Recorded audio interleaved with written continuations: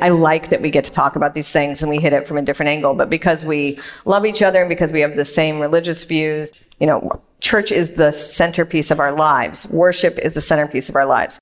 Molly Hemingway, speaking at this year's Issues Etc. Making the Case conference. So when we are just going back and forth on politics, it's really not that important relative to the things that do matter. And in all seriousness, if you do not have someone in your life that you both completely trust and regularly engage in arguments with, you're doing it wrong. You can watch and listen to a recording of journalists Mark and Molly Hemingway's Q&A from our 2023 Making the Case conference. It's available in both video and audio formats for a contribution of $300 by Labor Day. Learn more at issuesetc.org or by giving us a call, 618-223-8385.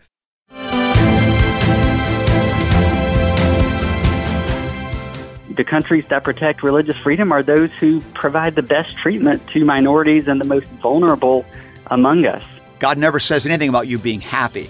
That's not the goal of life. And that's shocking, frankly, to a lot of people, even a lot of Christians. They're shocked to hear that God doesn't care if they're happy because they're convinced that's the whole goal of life, isn't it? The resurrection of Christ means that the roof has been blown off and the heavens are not made of brass. God became man, and this man brings not merely life over death, but he brings abundant life in the here and now. The gift of private confession and absolution, that is specifically there for those kind of moments where you are feeling the power of your sin and it's really bugging you. The youth of Holy Cross Lutheran Church, Carlisle, Iowa, love listening to Issues Etc. on their way to higher things. Dare you, Lutheran! The Word of God is not rightly divided when sinners who have been struck down and terrified by the law are directed not to the Word and sacraments, but to their own prayers and wrestlings with God in order that they may win their way to a state of grace. In other words, when they are told to keep on praying and struggling until they feel that God has received them into grace. That's the ninth thesis in Walther's distinction between law and gospel. So why does he introduce that by talking about the real differences between Lutheran and Reformed theology? Greetings and welcome to Issues Etc. live on this Monday afternoon, July the 24th. I'm Todd Wilkin. Thanks for tuning us in. We are continuing our series on the proper distinction between law and gospel with Pastor Will Weedon of The Word of the Lord Endures Forever. Then in hour two of Issues Etc., we'll be looking forward to Sunday morning according to the 3-year lectionary. The gospel reading has Jesus talking about a pearl and a field and a fishnet and a scribe that has things that are old and new. Pastor Will Weedon is assistant pastor at St. Paul Lutheran Church in Hamel, Illinois, formerly served as director of worship for the Lutheran Church Missouri Synod. He's author of the books Celebrating the Saints, Thank, Praise, Serve, and Obey, and See My Savior's Hands, and he hosts the daily 15-minute verse-by-verse Bible study produced by Lutheran Public Radio called The Word of the Lord Endures Forever. Will, welcome back. Hey, thank you, Todd. So why does Walther begin what at first seems a very odd place, and that is just kind of launching into the real differences between Lutheran and Reformed theology? Yeah, well, actually, he really starts right with trying to say that for a lot of unthinking Lutherans, there really aren't a lot of differences, or that the differences are very external. He starts out with this, the real difference is that the Lutherans, when they pray the Our Father, they say Vater unser, and when the Reformed say, they say unser Vater. So that's where you find that, or that Lutherans use wafers for communion, and the Reformed use real bread, which they break, and Lutherans don't break the wafers. So those little external things were not the big differences. And he says, thanks be to God, today everybody knows that these differences are big, and he's going to go through and list several of them out. But he lists them out as a prelude to this thesis because he wants to show that also in the way that the gospel is proclaimed from the pulpits of Lutheran churches versus the pulpits of Reformed churches, there is a huge difference here. And he believes, and he's going to show, that the Reformed, by their particular practice, actually end up confounding law and gospel by turning terrified sinners back to their own deeds rather than to the sure and certain deeds which God himself does in the means of grace. So that's sort of the setup that he has there. I think it would be worthwhile to actually run through what he actually lists as the differences. I mean, if you were to talk to your average Lutheran today, could they stand up and say, well, this is the difference between us and the Reformed? Well, first of all, let's talk about who the Reformed are, because that's a big term. And Walther and Lutherans in general use it in a peculiar way that most other Christians don't. By the Reformed, we tend to mean all of the classical Protestant churches which are not Lutheran. So they can be quite disparate among themselves. The Methodists fall into this. You'll see he'll specifically mention the Methodist as he's working through this. Certainly the church that we call the Reformed Church in the United States falls into that. The Presbyterians, and to a certain extent, the low church Episcopalians fall into this same sort of category. That's all what he would call the Reformed Church. And that's very different from the Church of the Lutheran Confessions. So he starts out with the Eucharist, which became the most obvious difference between the two churches. What do Lutherans say? We say what Jesus said about the bread and wine in the supper. This is my body. This is my blood.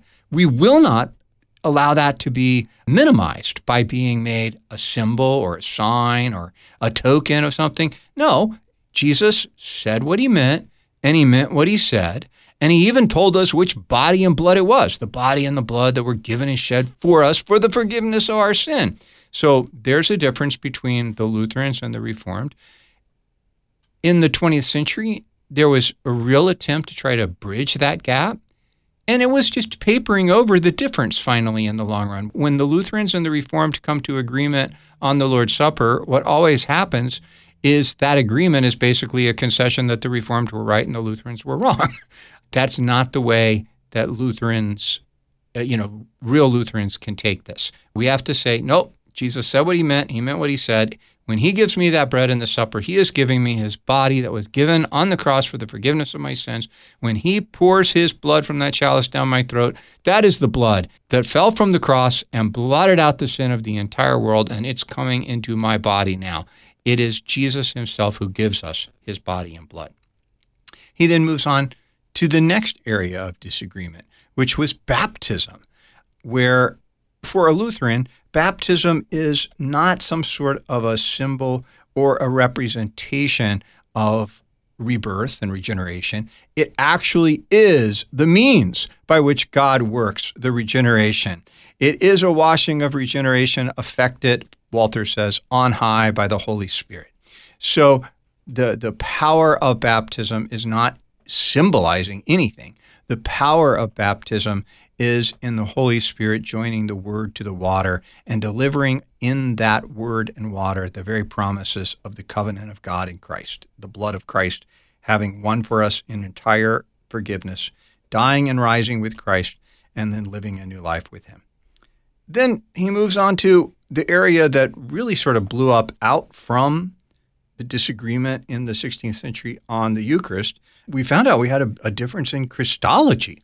You might remember when we did the Formula of Concord, we worked our way through a lot of that. For a Lutheran, the human nature in Christ, through its union with the divine nature, receives divine attributes.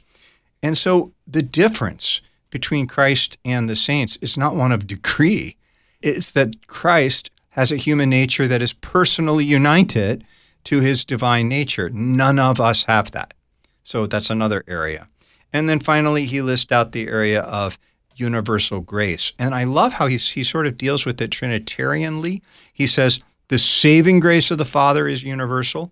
The redemption of the Son is universal. And the effective calling of God the Holy Spirit through the Word is universal. And all of this is opposed to the Reformed notion that of a limited atonement, and that God has then, in effect, created the vast mass of the human race for damnation.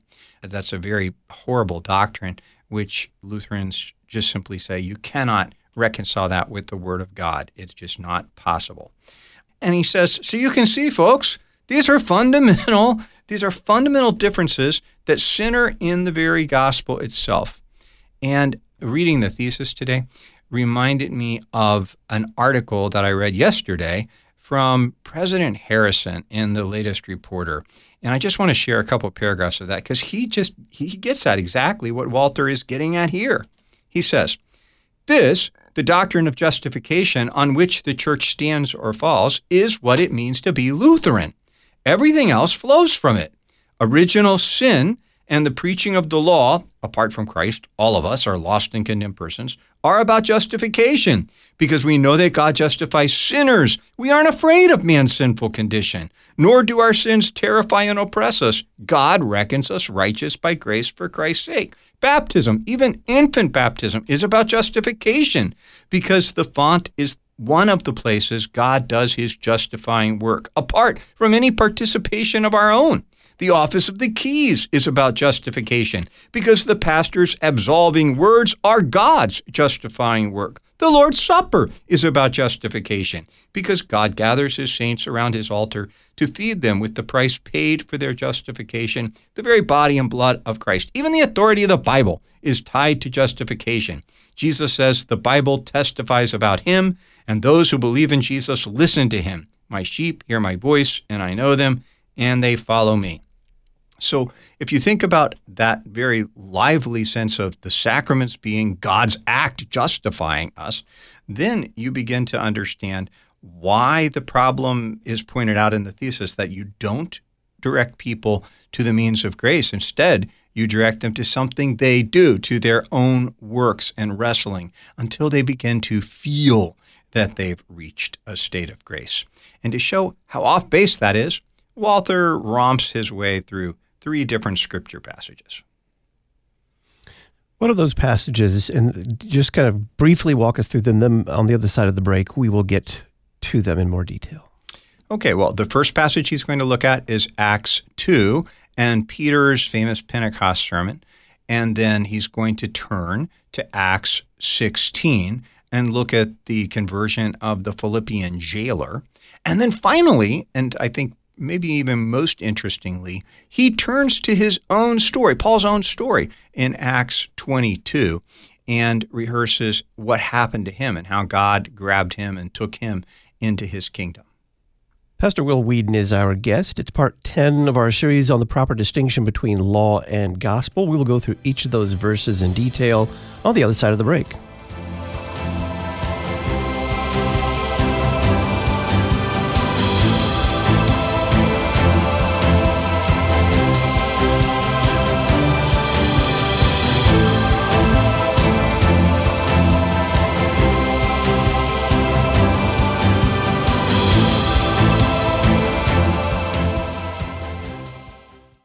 Was the reformer Martin Luther innovating or in error when he added the word alone to Romans 3:28, for we hold that one is justified by faith alone, apart from works of the law? Find out in Pastor Will Weedon's column in the latest Issues Etc. journal. In the Wittenberg Trail feature, Dr. Donna Harrison details her journey to confessional Lutheranism from Catholicism, Scientism, mysticism, and evangelicalism.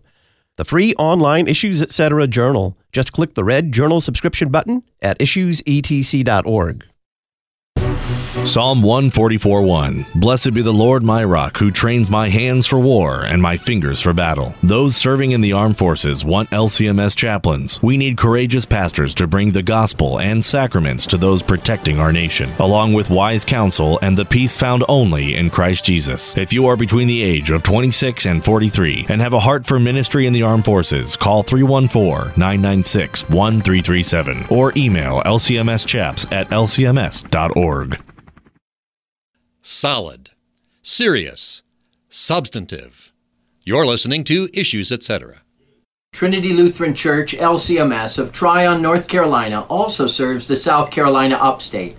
We uphold the confessional standard of the Evangelical Lutheran Church. We follow the apostolic practice of celebrating the Lord's Supper each Lord's Day using a biblical historic liturgy. Our small parish is teeming with little ones, along with many of retirement age. Several Issues Etc. listeners have been welcomed into Christ's fold here from outside Lutheranism. We invite any unchurched in the area to join us at 10:15 each Sunday. Not everyone is comfortable with new technology. Dial A Podcast gives all generations of your congregation an easy way to hear your sermons, or even devotionals and Bible studies. Once you've completed a simple one-time setup, we take care of the rest. All your congregants have to do is dial the number from any phone to listen to your latest podcast, all at no additional cost to them. Dial a Podcast. Extend the reach of your sermons. Get started at dialapodcast.com now.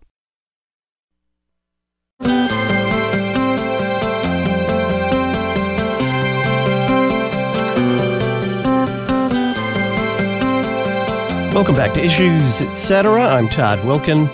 It's our series on the proper distinction between law and gospel. Pastor Will Weedon is our guest. He hosts the daily 15-minute verse-by-verse Bible study, The Word of the Lord Endures Forever. Will, I think the first scripture that you mentioned, Walter, wanted to use as an example was Acts 2. Yeah, the famous Pentecost sermon of St. Peter. And remember, the people, after they viewed the miracle, some of them began to say, they're just plastered. And Peter has to stand up and say, no, we are not plastered. It's just 9 a.m. Come on, guys. This is what the prophet Joel had declared. And then he quotes from Joel about God pouring out his Spirit. And then he comes to the really hard words of law that he needs to speak to them. He says, men of Israel, hear these words. Jesus of Nazareth, a man attested to you by God with mighty works and wonders and signs that God did through him in your midst, as you yourselves know. This Jesus, delivered up according to the definite plan and foreknowledge of God, you crucified and killed by the hands of lawless men. God raised him up, loosing the pangs of death, because it was not possible for him to be held by it. For David says concerning him, I saw the Lord always before me. He is at my right hand. I may not be shaken. Therefore my heart is glad and my tongue rejoices. My flesh also will dwell in hope. For you will not abandon my soul to Hades, nor let your Holy One see corruption. You have made known to me the path of life. You will make me full of gladness with your presence. Then he goes on, brothers, I may say to you with confidence that the patriarch David has both died and was buried, and his tomb is with us to this day. Being therefore a prophet, and knowing that God had sworn with an oath that he would set one of his descendants on his throne, he foresaw and spoke about the resurrection of Christ, that he was not abandoned to Hades, nor did his flesh see corruption. This Jesus God raised up, and of that we are all witnesses. Being exalted at the right hand of God and having received from the Father the promise of the Holy Spirit, he has poured out this that you yourselves are seeing and hearing. David didn't ascend to the heavens, but he himself says, the Lord said to my Lord, sit at my right hand until I make your enemies your footstool. Let all this house of Israel therefore know for certain that God has made him both Lord and Christ, this Jesus, whom you crucified. Okay, that's just a little bit of preaching of law right there, right? God was faithful to the promise. He sent you the Messiah, and what did you do when you got your hands on him? You denied him, you killed him, and you did this in the face of irrefutable evidence that he gave by signs and wonders that he was truly the Son of God. So, when the brothers hear this, look at their response. They are cut to the heart, and they say to Peter and the apostles, brothers, what should we do? This is the mark of a person who has been crushed. They're like, oh my goodness, we've just killed our promised Messiah. Tell us what is there a way to remedy this? What do we need to do? And Peter gives them this amazing answer, beginning of verse 38. He says, repent, which Walter glosses with, change your minds. In other words, change your minds about Jesus. That's the first thing. Change your mind about Jesus. And be baptized, every one of you, in the name of Jesus Christ, for the forgiveness of your sins, including your sin, by the way, of crucifying the Son of God. Do this, he says, and you will receive the gift of the Holy Spirit. And then he adds so beautifully, the promise is for you and for your kids, and it's for all who are far off, as many as the Lord our God is going to call to himself. So he kept on exhorting them, save yourself from this wicked generation. And we're told there in Acts 2 that 3,000 people that day received his word, got down into the water, were baptized in the name of Jesus, and were added to the church. So do you see the move that Peter made? After preaching the law to them, did he direct an alarmed sinner? Well, yeah, you better show that you really are sorry for what you did to the Son of God. Let me see some evidence of it in your life. Is that what he did? No. He just says, go receive baptism. That's what you need. Get down in the water with Jesus, repent, change your mind about him, realize he's the Savior that God sent, and get in the water with him and receive from him his forgiveness and the Holy Spirit. It's a powerful passage. He also draws upon Acts 16, where we have the apostles' conversation with the jailer at Philippi. Yeah, and that's a passage that's it's one of my favorites too. I mean, you gotta love the jailhouse rock story. So remember what it sort of set the whole thing up was that Paul exorcised a slave girl who belonged to some men who they got a lot of money using the poor girl to fortune tell for them. And, well, she was going around behind Paul and Barnabas being loud and obnoxious and proclaiming, hey, guys, these people are servants of the Most High God, and they're going to tell you the way of salvation. And Paul put up with it and put up with it for, multiple days, but finally he couldn't take it anymore. And being greatly annoyed, he turned and said to the Spirit, I command you in the name of Jesus Christ to come out of her. And guess what? It came out of her that very hour. But then her owners realized, oh no, our hope of money is now gone from this girl. And so they grab Silas and Paul, they haul them into the marketplace before the rulers, and they say, look, these men are Jews, and they're disturbing our city, and they're advocating customs that are not lawful for us Romans to keep. Remember, Philippi was the capital of a Roman colony. So, they were able to pride themselves on being like Rome. And the crowd joins in. They're all attacking them. The magistrates tear their clothes off them and give orders to beat them with rods, which they do.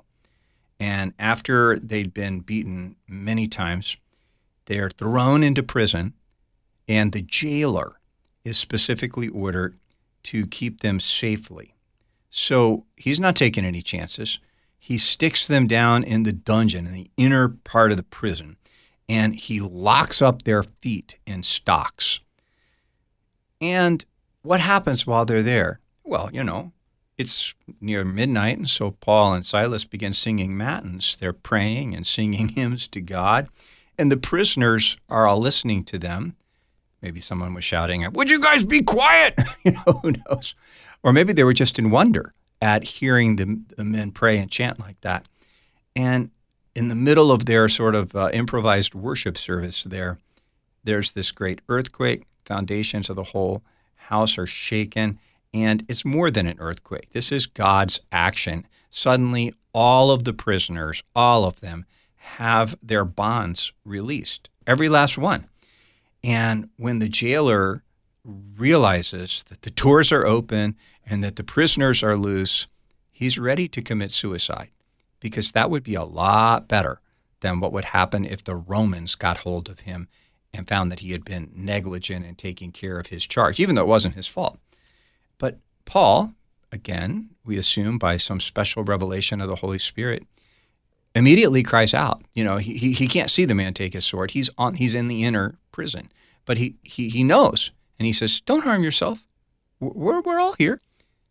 And it's this word, this simple word that we're all here, that brings the man with a light trembling into the cell where Paul and Silas were being kept, and he falls down in front of them and begs them, "Sirs, what must I do to be saved?" See, same question that you had with Peter, right? Same sort of thing. What are we supposed to do? What am I supposed to do about this?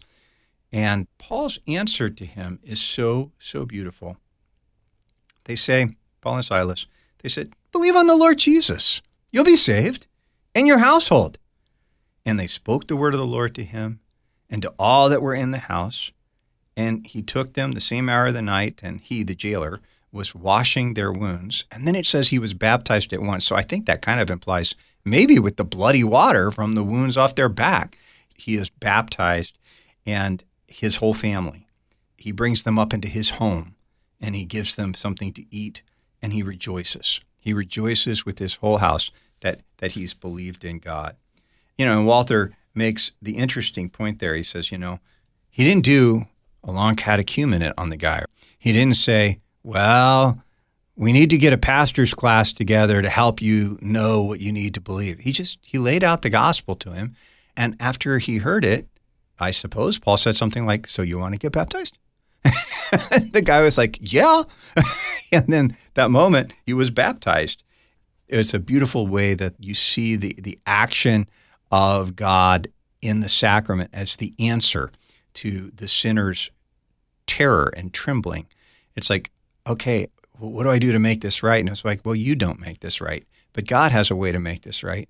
And that's what he does in the water. He will justify you in the water. He will declare you not guilty of your sins and declare you righteous and innocent with the righteousness of Jesus Christ himself when you get down with him in that water. So the man just can't resist getting into the water. By the way, since it's in the middle of the night and in his house, I'm assuming, or actually in the first place, I think it happened in the dungeon before they go up to the house. So this is a good proof text against the idea of you have to immerse to have a baptism. I think probably in the middle of the night in a jail somewhere, they didn't have the ability to immerse somebody. Pastor Will Weedon is our guest. We are talking about the proper distinction between law and gospel. CFW Walther has one more scriptural example. It's the conversion of St. Paul himself in Acts chapter 22, next.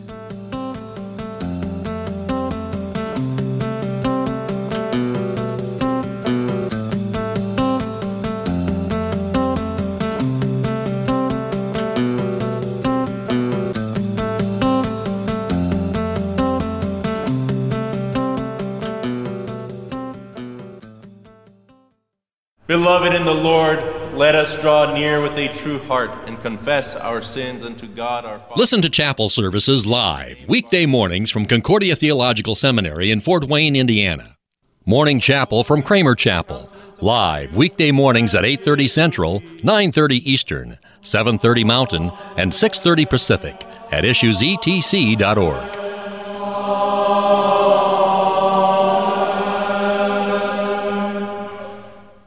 When you hear the word heresy, what do you think of? Do you think of some ancient debate the church has gotten over and forgotten? Do you think of some stubby old theologians just arguing over things that don't matter?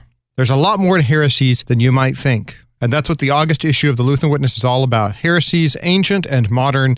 To pick up your copy, visit cph.org/witness or visit our website, witness.lcms.org, to learn more. The Lutheran Witness, helping you interpret the world from a Lutheran perspective.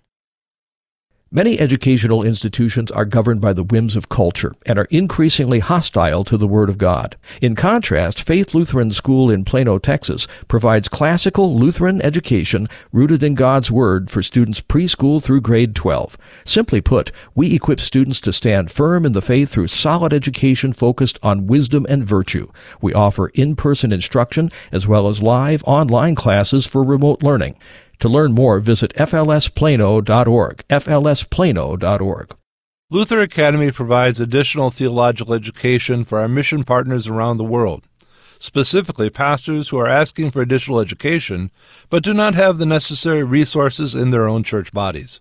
By donating to Luther Academy today, you will be supplying food, housing, books, professors, and travel for Lutheran pastors who attend our conferences. To learn more about Luther Academy and how you can donate today, visit lutheracademy.com. lutheracademy.com. Christological, creedal, confessional. You're listening to Issues, Etc.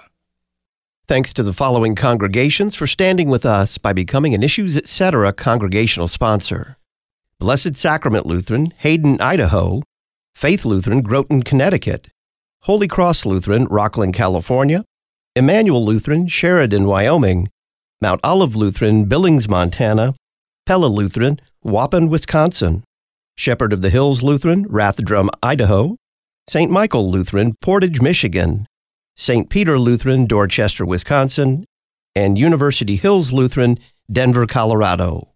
Find out how your confessional Lutheran church can support this worldwide outreach by including Issues Etc. in your mission or advertising budget. Just go to issuesetc.org, click Support Donate, and print a one-page flyer. When your congregation becomes an Issues Etc. sponsor, we'll publicize your church on the podcast, at our website, and in the Issues Etc. Journal.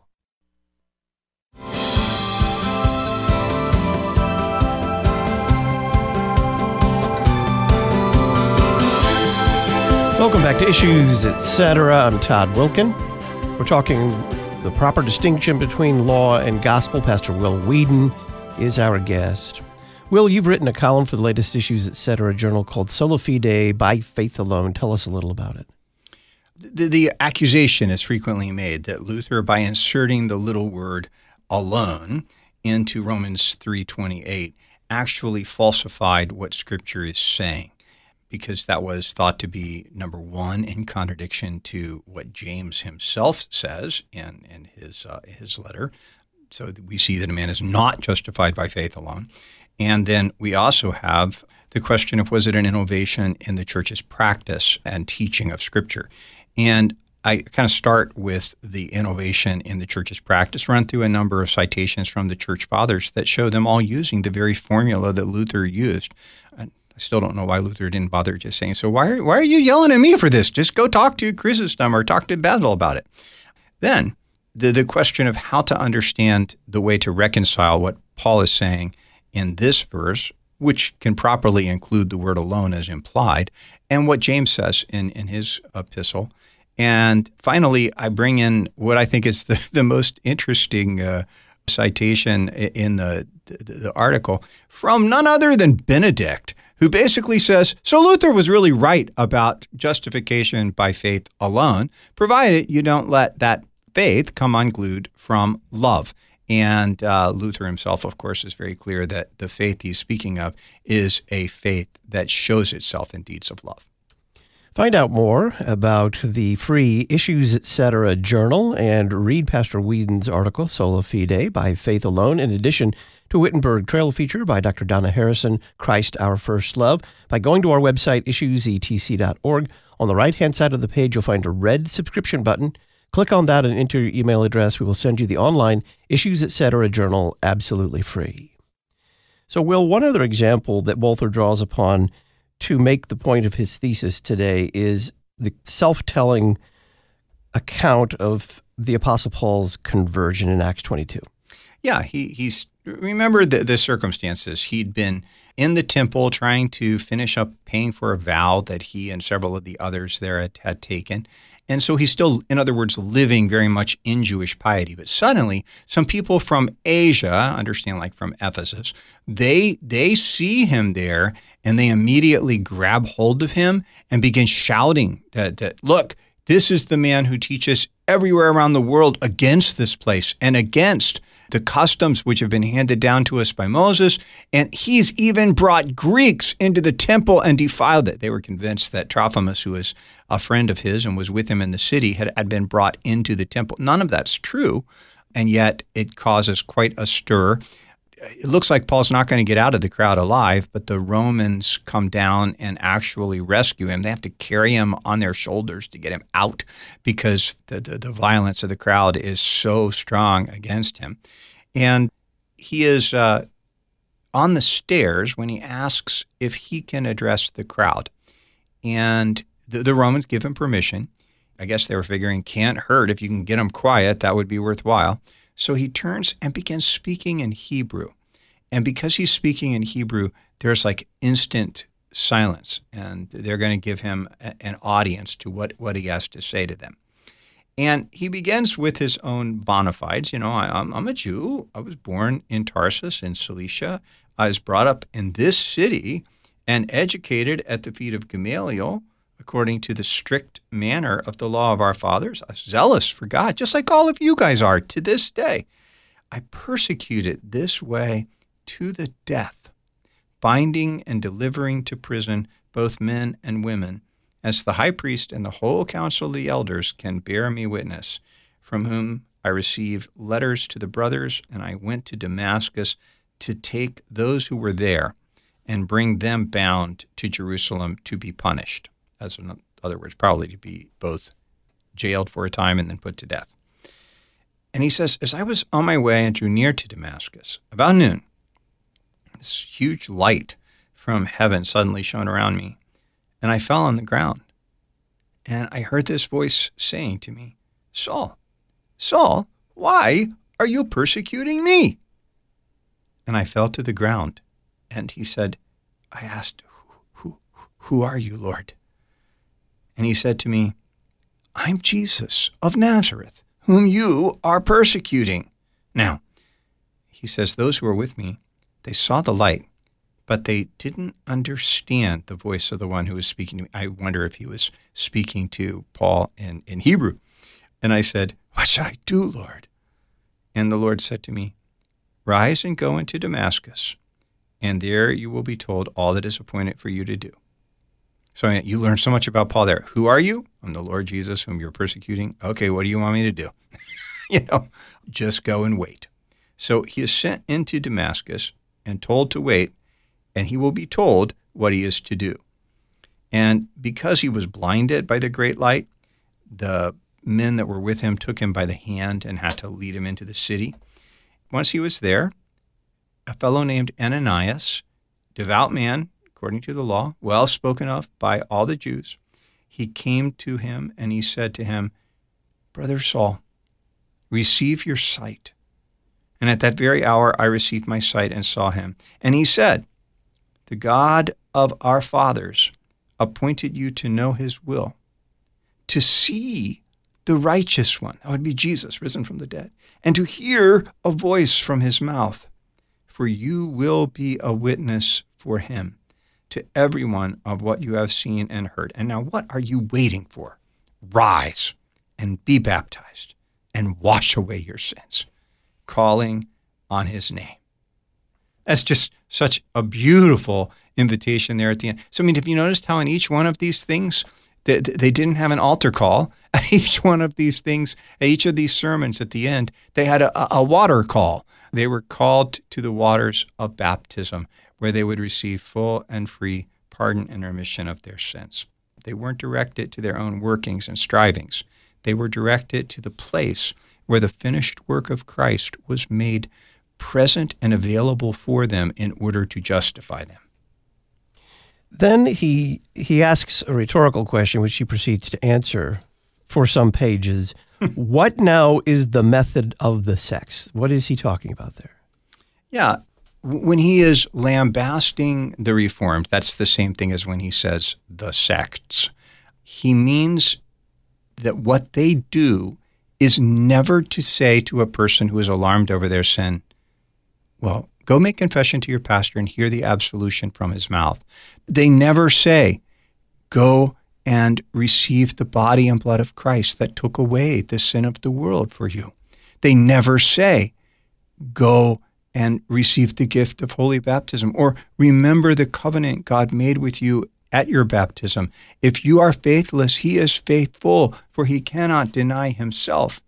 And because they don't do this, they have a tendency, even in their preaching then, where we would make the transition in our preaching to encouraging people to make faithful use of the sacraments as seals and promises of the forgiveness of sin.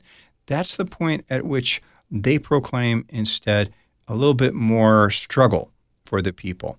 He says when it comes to the first part of the preaching, the preaching of the law, he says, the Reformed are fine with that. They do like we do on that, with the exception, he says, that they love to dwell on, this certainly not the case, I don't think nowadays, but it was back in the 19th century, that they love to dwell on the torture and torments that await. You might think about Jonathan Edwards' famous sermon, sinners in the hands of an angry God, which moved people to just cries and tears of despair as they heard him preach.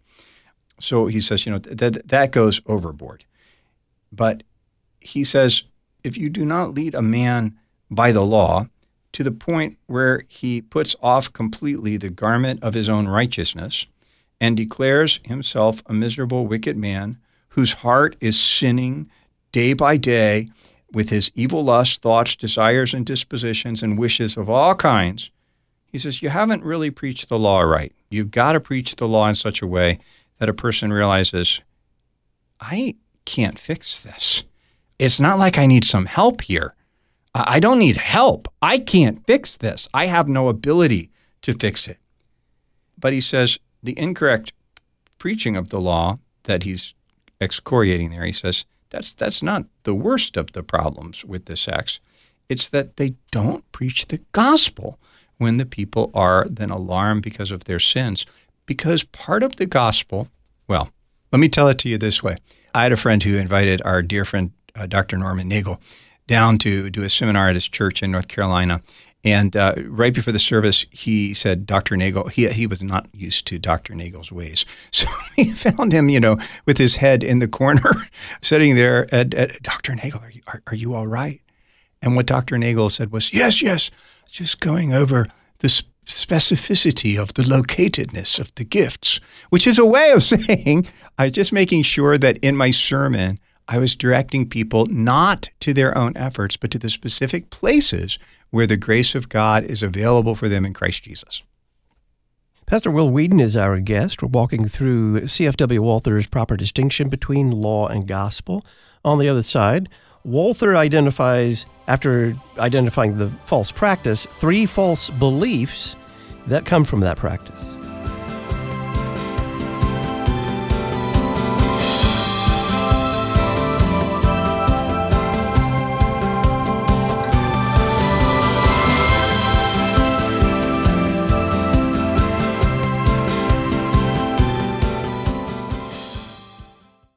So that whole Old Testament, then even the New Testament, can be seen as like, where is this promised child?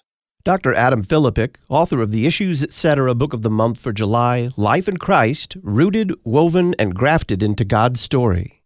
Who's going to crush the head of the serpent and give us back the very presence of God, that land that we dwelt with God in, no sorrow, no suffering, no sin, no death, but in his presence permanently. Learn more about Life in Christ at issuesetc.org. Does this sound like your church budget process at the end of the year? You get last year's budget and go through with a committee line by line, maybe what we should spend next year. Maybe you have a prayer. But where's the Word of God in this process? When do the people hear what the small catechism says about giving and why we do it? Contact us at LCMS Stewardship so that we can help you fix this process, put the Word of God first, and put your congregation on a good fitting. lcms.org/stewardship. Prayer, meditation, the assaults of Satan. You're listening to Issues, Etc.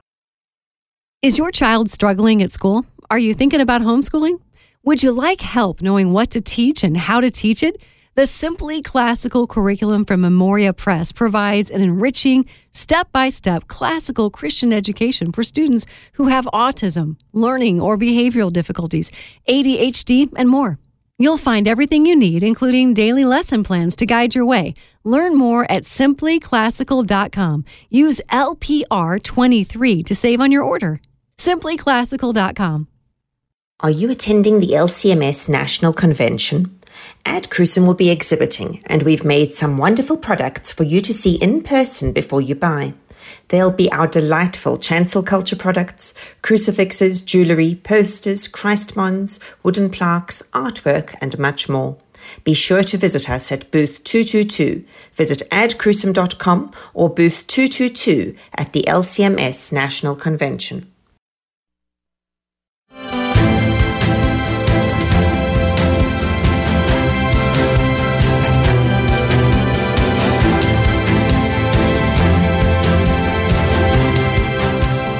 Welcome back to Issues, Etc. I'm Todd Wilkin. Pastor Will Weedon is our guest. It's part 10 of our series on the proper distinction between law and gospel. So, Will, he goes through the false practice, which is to heap upon the repentant sinner more introspection, more efforts, more prayers. And he says this is an error in practice, but it yields 3 other errors in belief. And it begins with they present God as a God that is so difficult to deal with and must be softened up by as you say, passionate cries and bitter tears. Yeah, and he says, in fact, what they're really not believing there is that Jesus Christ really has done it all. What Christ offered to his Father is the sacrifice that pleases his Father for the entire race. In Christ, Walter says, he loves all sinners without exception. The sins of every sinner are canceled. God doesn't do things by halves. Every debt has been liquidated. There is no longer anything that a poor sinner has to fear when he approaches the Heavenly Father with whom he's been reconciled by Christ. So instead of that, he says the way that the Reformed actually teach on it is that they proclaim a God who's willing to save men, as you just need to do your part to be reconciled to him. In contrast to that, he turns to 2 Corinthians and says, look, one died for all are dead. There's nothing you need to do to make God be reconciled to you. You need to be reconciled to him. It's not him who needs to be reconciled to you. That was finished on the cross. But then he turns to a second thing. He says, the sects teach false doctrine concerning the gospel. They regard it as nothing else than an instruction for man, teaching him what he must do to secure the grace of God. While in reality, the gospel is God's proclamation to men, you're redeemed from your sins. You're reconciled to God. Your sins are forgiven. And he says, you're not going to hear a sectarian preacher make such a bold statement in their sermons. You're not going to find it in any of them. He says, well, if you do find it in Spurgeon, he gives that as an example. He goes, it's a Lutheran element in his teaching. And that's true. Every once in a while, you'll see it in a decent preacher where they'll proclaim that. It is exactly the way Pope St. Leo the Great preached at Christmas time. You know, there's not a single person here today who has a reason to be sad. Not one. Because the Son of God came to do what he did for the entire race. You are all included in it. And then the third thing that he pulls out, he says the sects teach false doctrine concerning faith because they're regarding a faith as some sort of a quality in man by which he is improved. And for that reason, they consider faith such an extraordinarily important, salutary matter. And he's like, now look, we know that the person who believes is, of course, improved. There's no question on that. But that's not what makes faith great, that it improves you. What makes faith great is that it grabs hold of the finished work of Jesus Christ, holds tight to it, and will not let it be taken away from the heart. He says that's how you need to conceive of faith. Faith is great, not because of what it does in you, but because of what it is given of the Lord Jesus Christ. He goes on to talk about how we don't have a reputation for being happy people. But this is why Lutherans are always so happy. Yeah, I love this. He says, having this doctrine, but exceedingly happy and joyous, blessed people we Lutherans are. The teaching takes us to Christ by a straight route. It opens heaven to us when we feel hell in our hearts. It enables us to obtain grace at any moment without losing time by following a wrong way, striving for grace by our own effort, as we sometimes do with a good intention.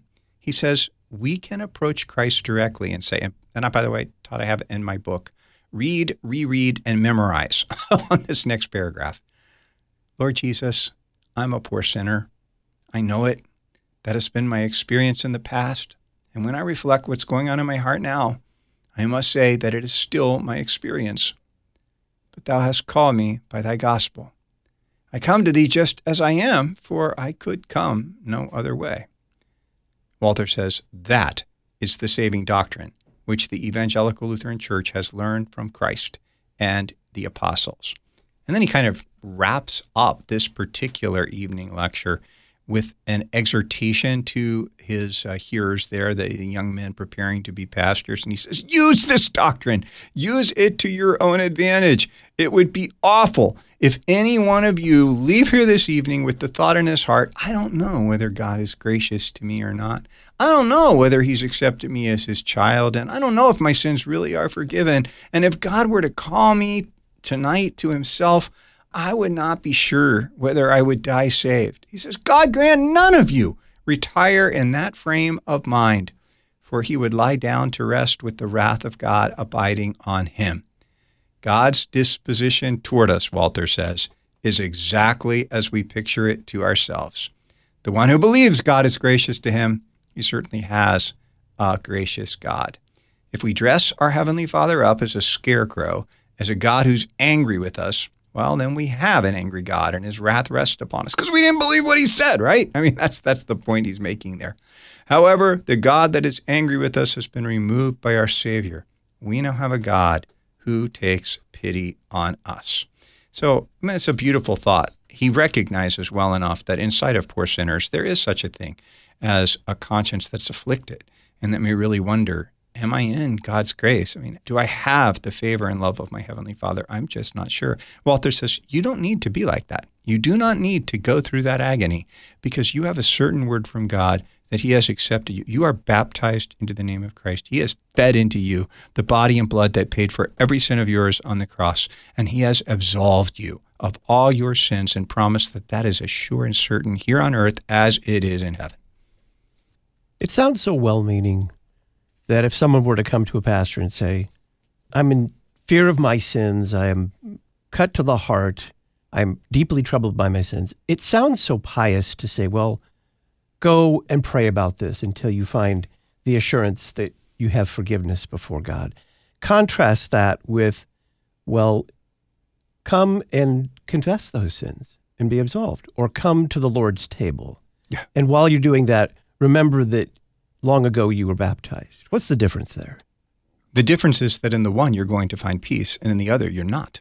If you're just directed back to more struggling and striving, you will never reach the point of having peace. You will continue to be in despair. And it is when this despairing sinner is directed to the means of grace as the sure places where God delivers a completed redemption to him, a justification that doesn't need contribution on his part, that is whole and pure and entire, that the sinner has his heart is set free, or her heart is set free, and they begin to sing with joy to the Lord who has indeed forgiven them all their sins. And why is it, while certainly salutary, not sufficient to simply say, remember that Jesus died for you, apart from a mention of those means of grace? Well, then that sort of still floats free. How do you know Jesus died for you? How do I know he died for me? Well, he gives me his body and blood in the sacrament and tells me this is the body and blood I gave for you for the forgiveness of your sins. That's targeted forgiveness. It's not forgiveness floating free out there as an idea. It's forgiveness that comes to you tangibly, bodily. It comes to you where you are, and it gives you everything Christ did, died, and won for you. Pastor Will Weedon is assistant pastor at St. Paul Lutheran Church in Hamel, Illinois. He formerly served as director of worship for the Lutheran Church Missouri Synod. He's author of the book Celebrating the Saints, Thank, Praise, Serve, and Obey, and See My Savior's Hands. And he hosts the daily 15-minute verse-by-verse Bible study produced by Lutheran Public Radio called The Word of the Lord Endures Forever. Will, thank you very much. Thank you, Todd. In hour 2 of Issues Etc., we'll be looking forward to Sunday morning according to the 3-year lectionary, the 9th Sunday after Pentecost. Pastor Sean Denzer will join us, Director of Worship for the Lutheran Church Missouri Synod. I'm Todd Wilkin. Stay tuned.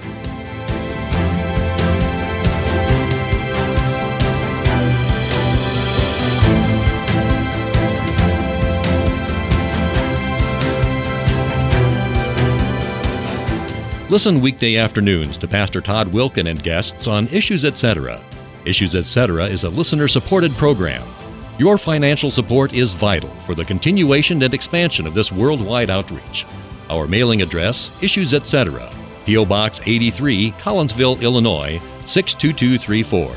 Box 83, Collinsville, Illinois, 62234. You can also donate at our website, issuesetc.org. Issues Etc. is a production of LPR, Lutheran Public Radio.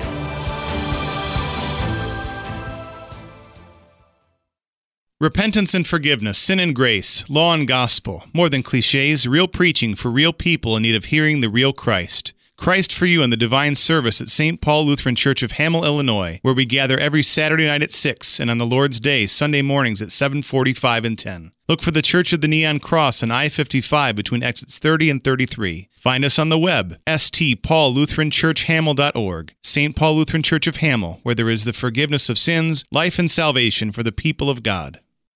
I am beautiful because I am fearfully and wonderfully made.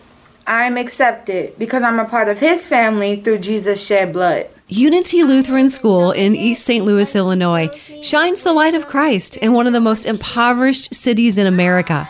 Learn how to support their mission work at unityesl.org. unityesl.org. Today, with the help of the Holy Spirit, I say yes to God and His ways. Bahama Mama, Ocean Pacific, Paradise Island. Retreat from the heat with the shaved ice snow cone from Tropical Snow in Caseyville, Illinois. It's right across the street from Collinsville High School. Tropical Snow is open daily from 1 to 9. Premium snow, epic flavors, lots of love. Tropical Snow, across the street from Collinsville High School at 2134 South Morrison Avenue in Caseyville.